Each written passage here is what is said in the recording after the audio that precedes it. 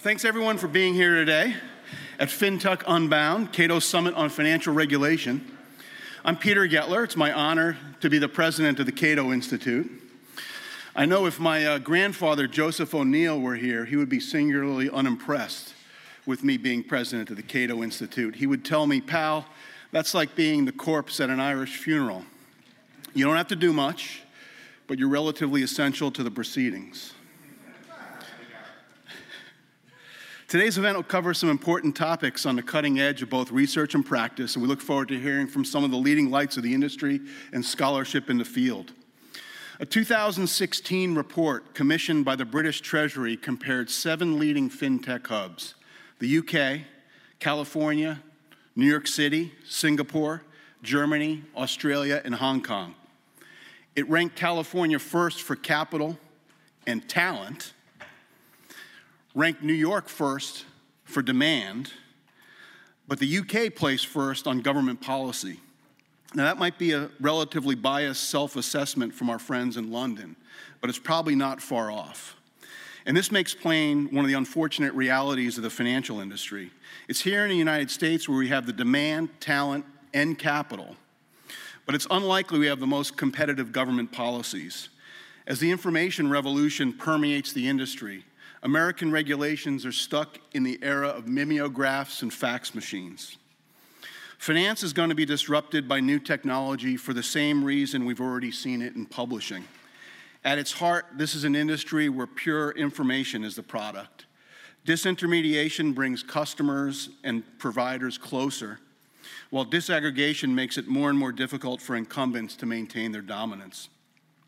We're already seeing this process at work in banking, capital markets, and most of all in the exciting rise of crypto. The questions now are, can regulators keep up? Can policymakers accomplish their stated goal of protecting consumers without stifling innovation? And can we avoid substantial regulatory missteps that rob us of some bright elements of our future that even now we can't yet envision?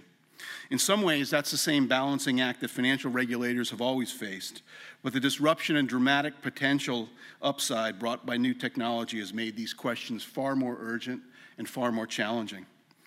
It's also worth remembering these changes matter most for those who have previously been excluded. It's lower income families, startup entrepreneurs, and those in developing countries who most need access to steady, reliable, and trustworthy financial services.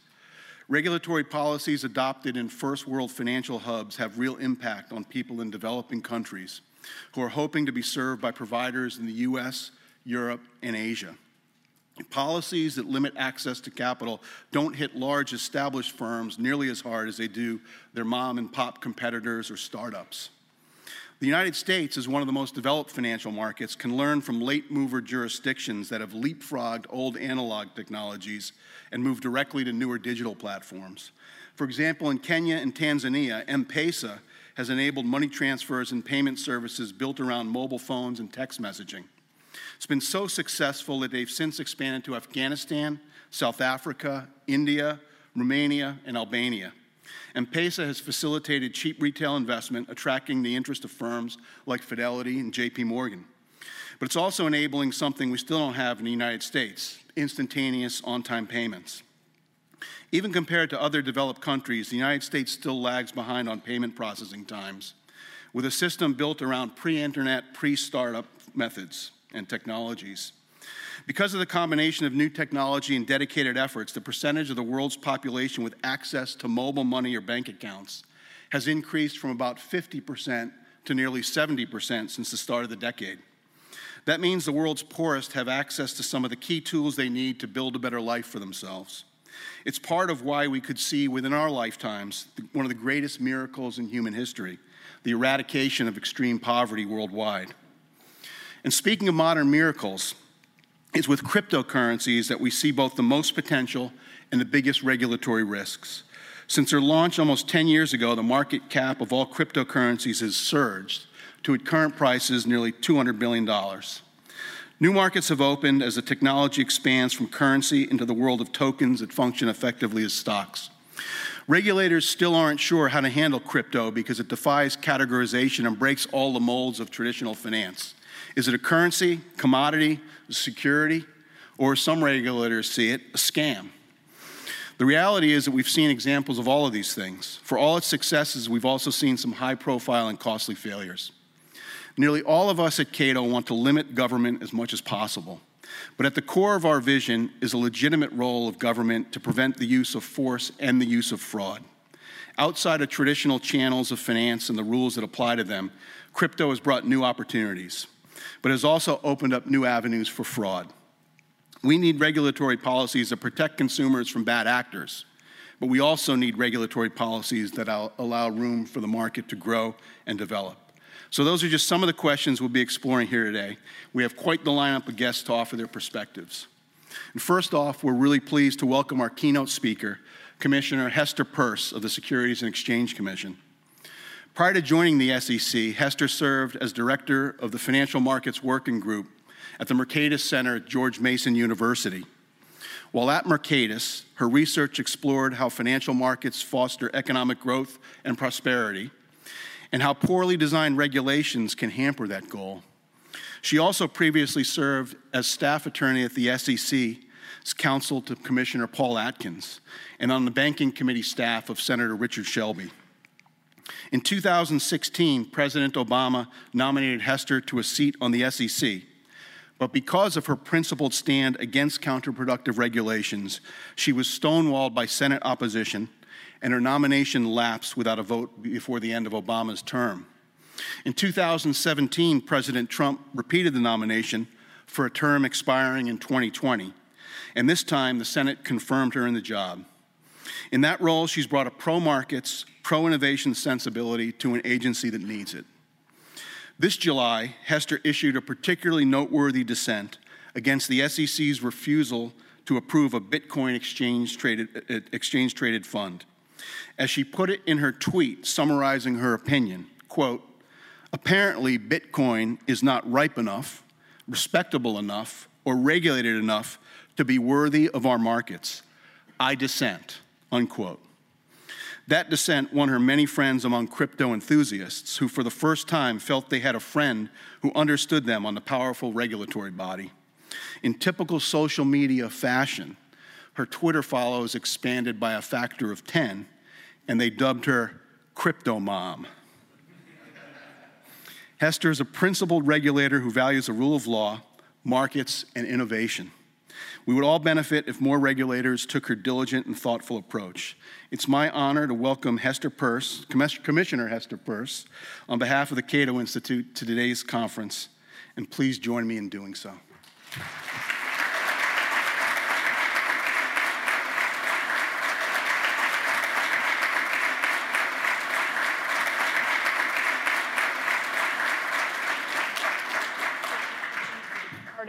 Conference. I do have to start, of course, with a couple of disclaimers because I'm from the government. So the views that I express today are my own. They don't necessarily reflect the views of the Securities and Exchange Commission or of my fellow commissioners.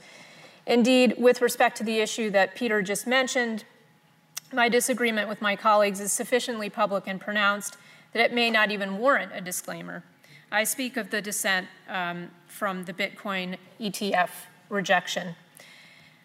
In response to my dissent, as Peter mentioned, I was dubbed Crypto Mom, and I've always wanted to be a mother, so this was really quite an honor for me.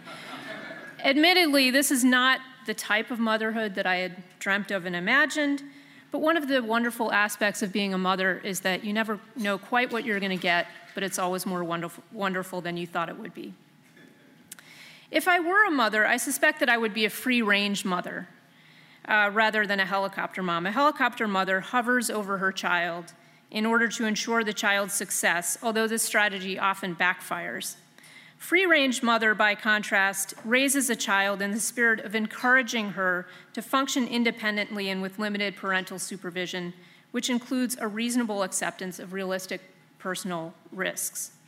Japanese television affords us a real-life example of this type of parenting. There's a show called My First Errand, in which children, some under the age of 5, are sent off on their first errand by themselves. Episodes of the show are worth watching, not only for the inevitable laughter and tears they inspire, but also for the fact that they shed light that risk-taking is not inherently bad. To the contrary, certain achievements are possible only if we take risks. It's often difficult for parents to realize this, particularly in affluent Type A areas like Washington, D.C., and understandably so. Risks imply the possibility of harm, and most parents instinctively recoil from the possibility that their child will get hurt. But it's not just parents. We regulators, too, have trouble with that concept. This discomfort is understandable, and not just because we live in D.C. and bring our helicopter parenting skills to work. The downside for the regulator is real. When investor risk-taking leads to investor losses, regulators inevitably face criticism for allowing the investors to take the risks that in hindsight appear to have offered nothing but the downside. We know what inevitably follows: a chorus of critics insisting that if you, Ms. Regulator, had simply told people that they were not allowed to engage in this risky behavior, nobody would have gotten hurt. We know we will be blamed when something goes wrong, and this fear leads to the default suspicion of risk-taking and a regulatory mindset that too often presumes that innovations designed to provide greater access to risk-taking are threatening both to our own reputation and to investor safety. Better, we naturally think, not to allow the toddler, the investor, to leave the house, even for a quick trip down the street, unless properly helmeted, swaddled in regulation protective gear, and strapped into a vaguely European type car seat in the largest SUV that our incomes can afford. And then we convince ourselves that nothing can go wrong, at least until the little one starts driving herself, but that won't happen for another 30 years, so nothing to worry about right now. The problem with such an approach, of course, is that something will go wrong. Something always goes wrong. Companies fail, investors lose money, fraudsters cheat, nature strikes, and market downturns happen. But the losses of prohibiting risk-taking are also real. Even when we cannot readily measure them, or even because we cannot readily measure them, these losses are potentially very threatening to investor welfare. As a society, we readily recognize this reality in other areas. Take driving, for instance. Steering a speeding machine down the road is a very dangerous and enormously complex cognitive exercise. But we do permit people to drive, even though it means people will be injured and people will die. Outlawing driving would save lives, but the cost in terms of the lost quality of life would be enormous and difficult to quantify. So instead of banning it entirely, we place reasonable restrictions on it.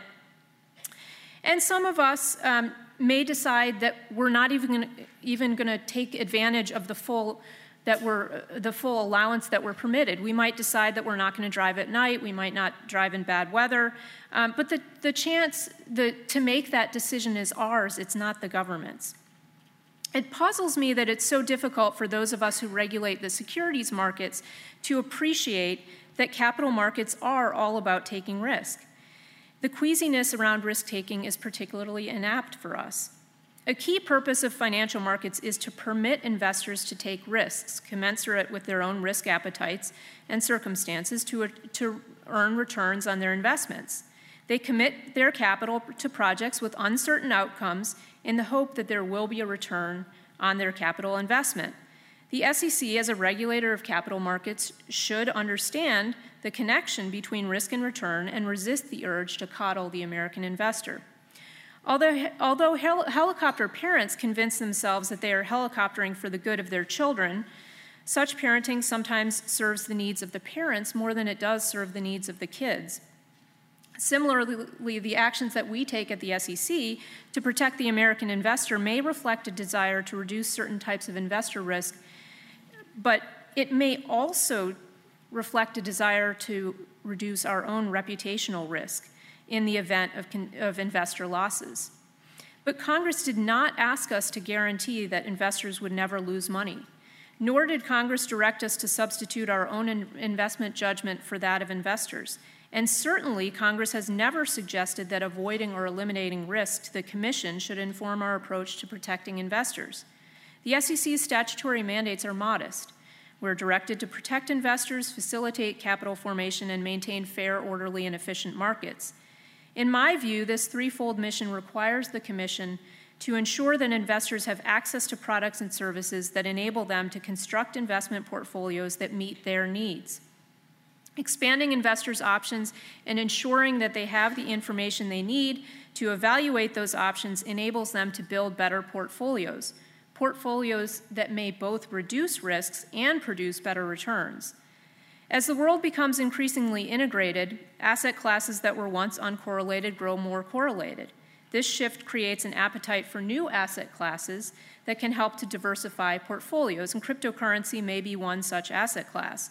As with all other products, investors need to exercise care and judgment in choosing whether and how to invest in crypto. Klepto-crypto is a new way of stealing from investors, but investors can protect themselves by exercising an old-fashioned dose of skepticism. Currently, investors access cryptocurrencies primarily through direct purchases. Buying, holding, and selling cryptocurrencies, however, sometimes requires technical know-how. It carries with it record-keeping headaches and generally has to occur outside of one's other investment accounts. So this complexity means that only a very particular type of investor can pursue diversification opportunities that such assets provide. I won't attempt to characterize that type of investor, but I will tell you that it isn't me, despite the fact that I'm Crypto Mom. Entrepreneurs are developing new products through which people can access cryptocurrencies indirectly or hedge their cryptocurrency holdings. Bitcoin futures, for example, began to trade recently, and crypto-based securities, however, have not begun to trade in the United States, though not for want of entrepreneurial effort. It's clear that there's strong interest among investors for some investment product of this type, and innovators in the industry have made several attempts to respond to this interest. So far, the SEC has not shared the enthusiasm. To date, the SEC has stopped all such retail products from getting to market.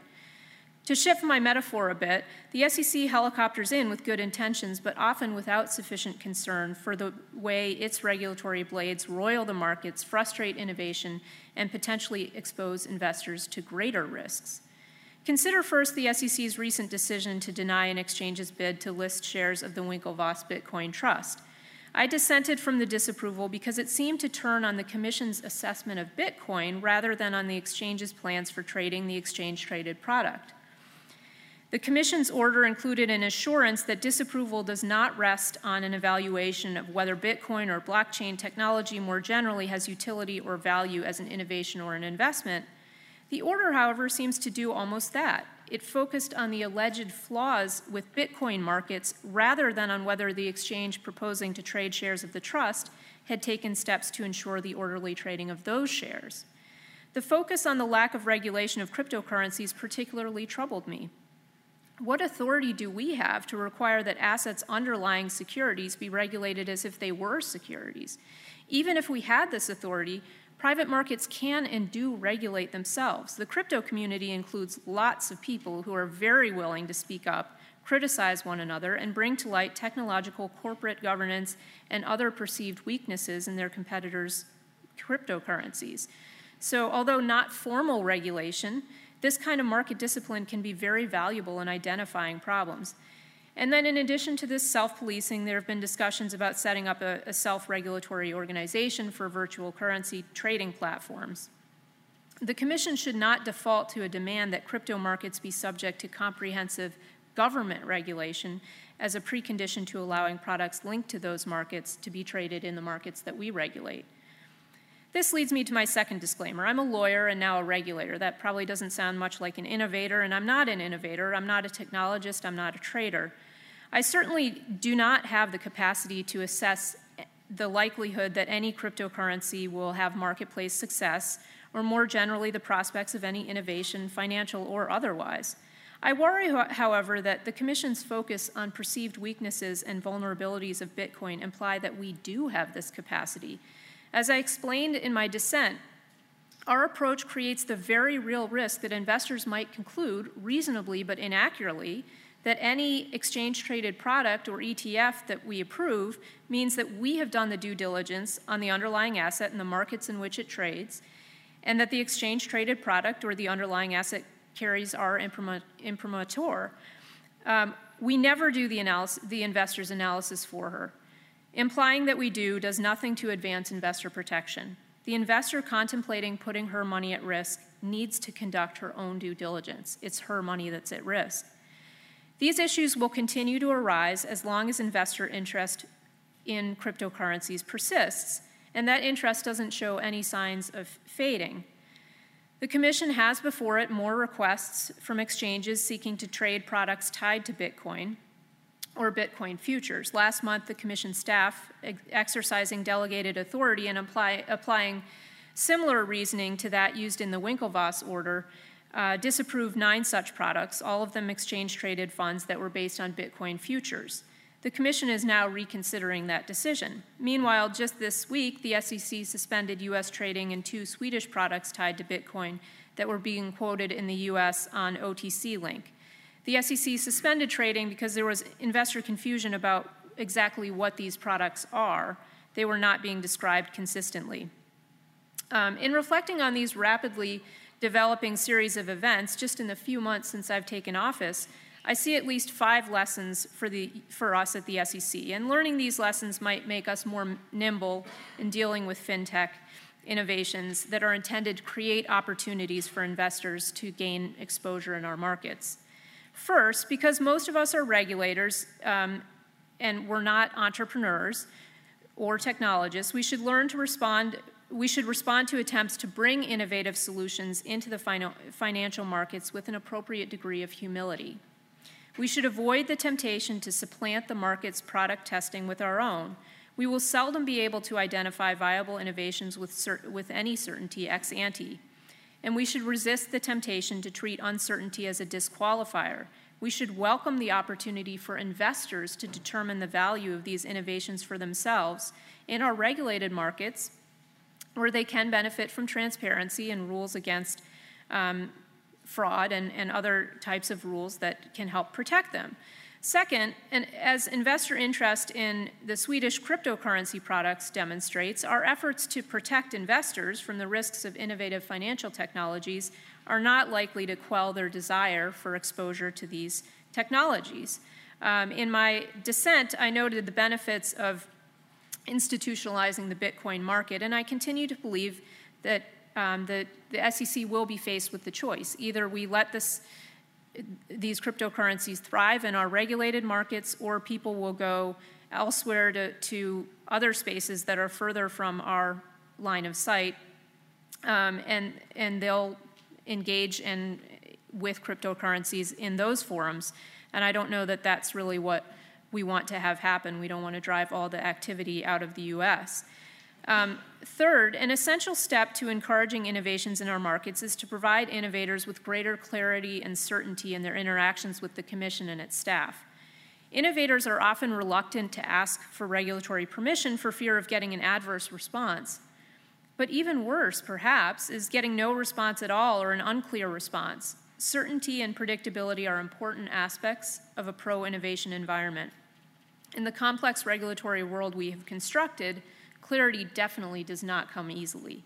Frankly, sometimes our processes can be mystifying even to those who practice before us, much less to entrepreneurs who may realize only late in the game that they are working in a regulated space. For example, the recent announcement that the Commission would be reviewing the SEC's staff's decision with respect to the 9 Bitcoin-related products introduced the crypto world to a nuance that many seasoned administrative law professors don't know anything about.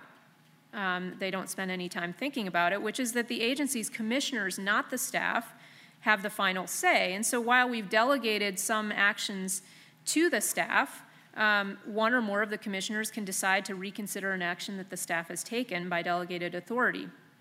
Although this structure does make legal and political sense, it may have better served the interests of clarity if the staff's decision had been replaced in this instance with a commission decision. Same thing with respect to the Swedish cryptocurrency decision. It would have been better if we had resolved any investor confusion before those products went to market rather than after.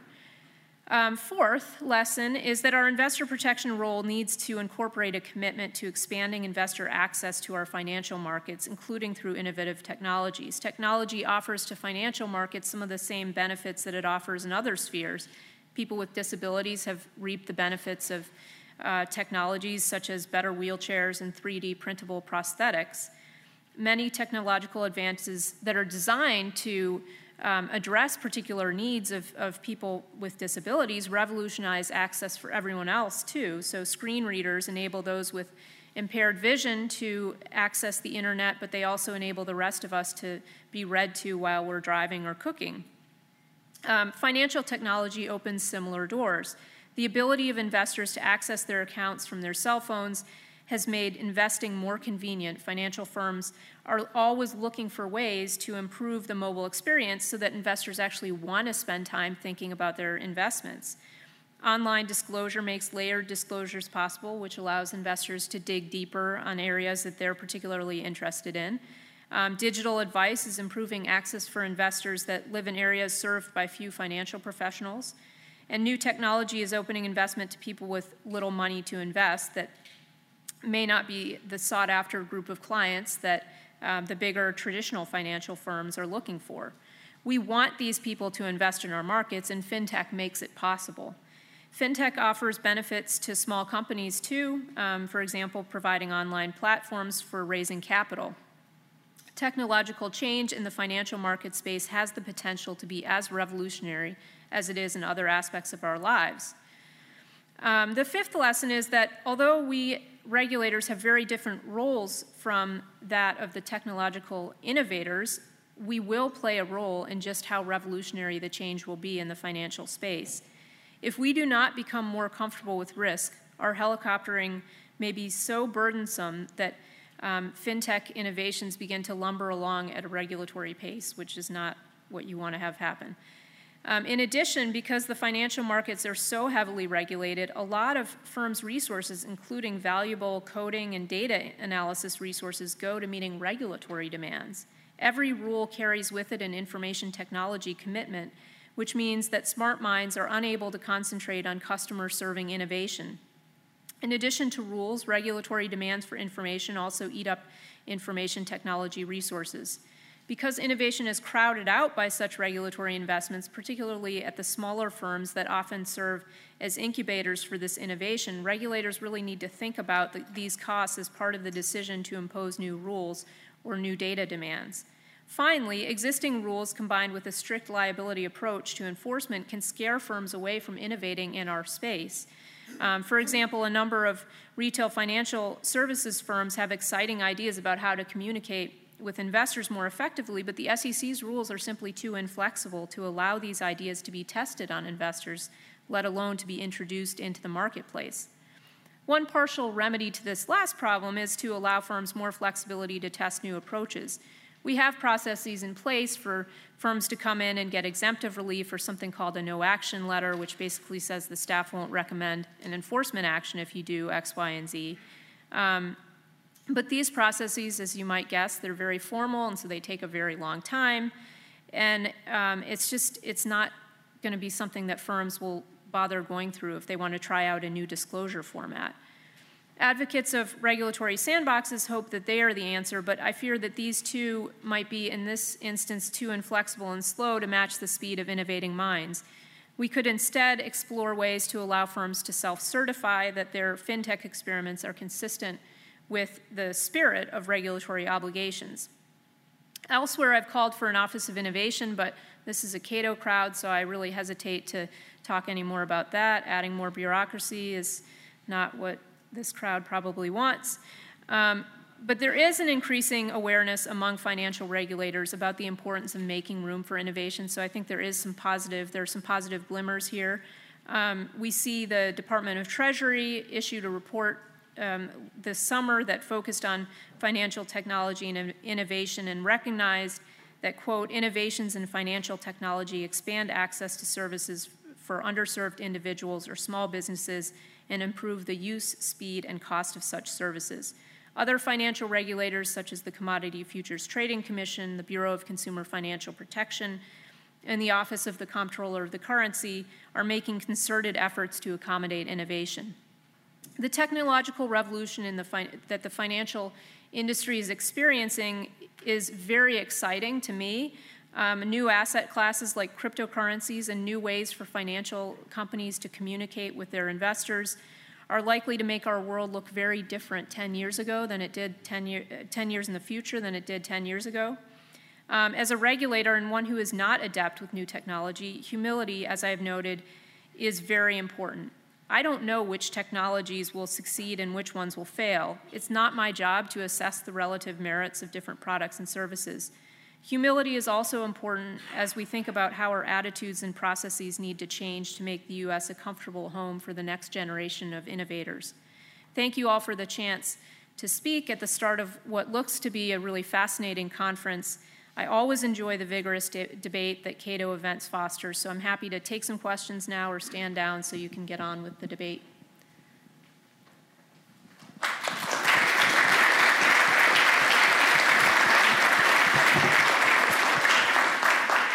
All right, I have a question there, and then, is there any?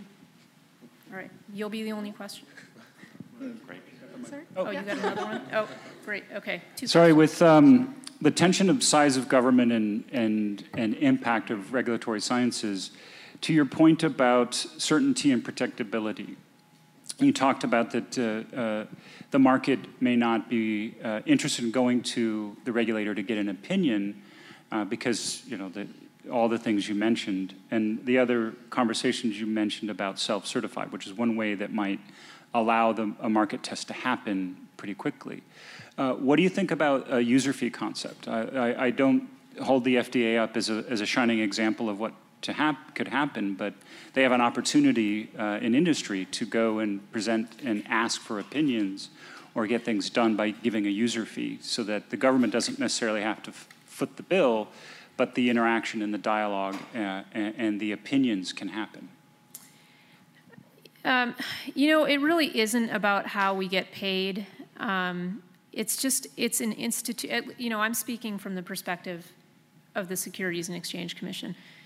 It isn't about that. It's about an attitude which is very risk averse, which I touched on.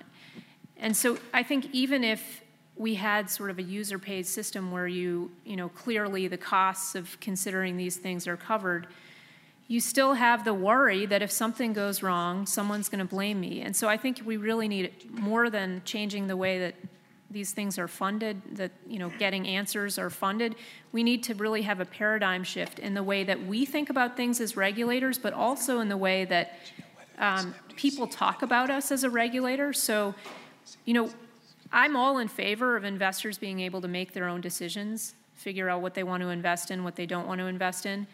But when it goes wrong, don't come crying to me and tell me that, hey, you should have told me this was a bad investment. So I think that's really a much more fundamental and important thing. I think having the way the SEC is funded now, although we are actually funded by industry fees, but we're still appropriated by Congress. And I think having congressional oversight of the way we spend money is quite important. You know, I was nominated by the president and approved by the Senate, and so were my colleagues. But ultimately, the people with political accountability is Congress, and they need to be able to oversee us. So I'm pretty committed to retaining a system in which they have leverage over us. Hi. So I had a reason to go to open a nonprofit, and I went to the bank and tried to get a bank account. And one of the questions as they were going through was, are you going to accept Bitcoin or any other cryptocurrency as a donation? I made the mistake of saying yes, denied. Wells Fargo says, we can't open a bank account then. I'll go back the next day, and I learned, and I said no, even though my understanding was it's perfectly legal to accept these. I'm sure that's one of the 3 felonies I committed that day. If you could comment on that, who's driving the fact that I can't get a bank account? And then secondly, I made a bunch of private investments, Reg D type of stuff. I just want to sell them now. Can I post them on a website, or do I have to become an exchange in that case?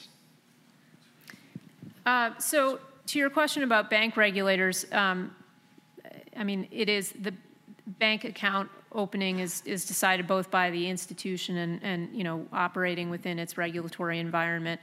And so regulatory messages come from bank regulators, but I can't personally speak to whether that's a policy of the bank regulators. I'm happy that I'm not a bank regulator. So, you know, it is part of our fragmented financial regulatory system. But I actually think it's a wonderful thing that our bank regulators are separate from our capital markets regulators, because capital markets are fundamentally different than banks are. And when bank regulators get too involved in capital markets, they start trying to impose bank-like restrictions on capital markets. So I can't answer that question, I'm sorry. And then the second question I probably can't answer either, because you probably need to talk to a lawyer. I'd need to know the specifics of how those offerings were made and the details of that, and so I probably can't get you an answer. But that said, we do have a lot of restrictions on the ability of people to engage in secondary trading of investments. And these are things that I'm open, if there are problems that you're experiencing and that you feel there are changes in our rules that would accommodate, you know, that would better accommodate your ability to exit investments, I'd be happy to hear about them. Would love to hear specific ideas. And I won't ask you about Bitcoin. Oh, are you trying to wrap it up? Lydia's telling me I'm not allowed to take any more questions, but I should note that anyone who has ideas about things that the agency can do, I welcome your reaching out. I would love to hear specific ideas about things that we can change. My door is open, my phone is open, my email is open, so please don't hesitate to contact me. Thank you.